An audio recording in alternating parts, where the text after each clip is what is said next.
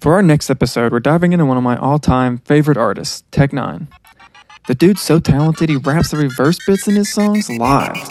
He's criminally underrated and easily one of the best rappers alive. Everyone knows and loves Busta Rhymes, but everyone's sleeping on Tech N9ne. No one can chop it up like he can.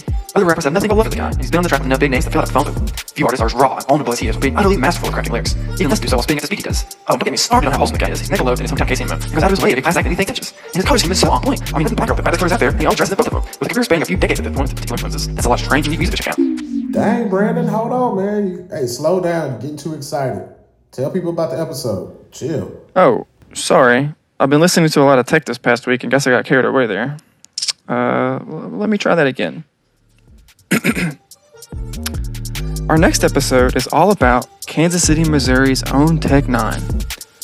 I'm going to take Terrio and you guys on a little jaunt through his music over the span of his long career, while discussing why I think he's so good and getting Terrio's thoughts on what makes him an interesting figure in modern hip-hop.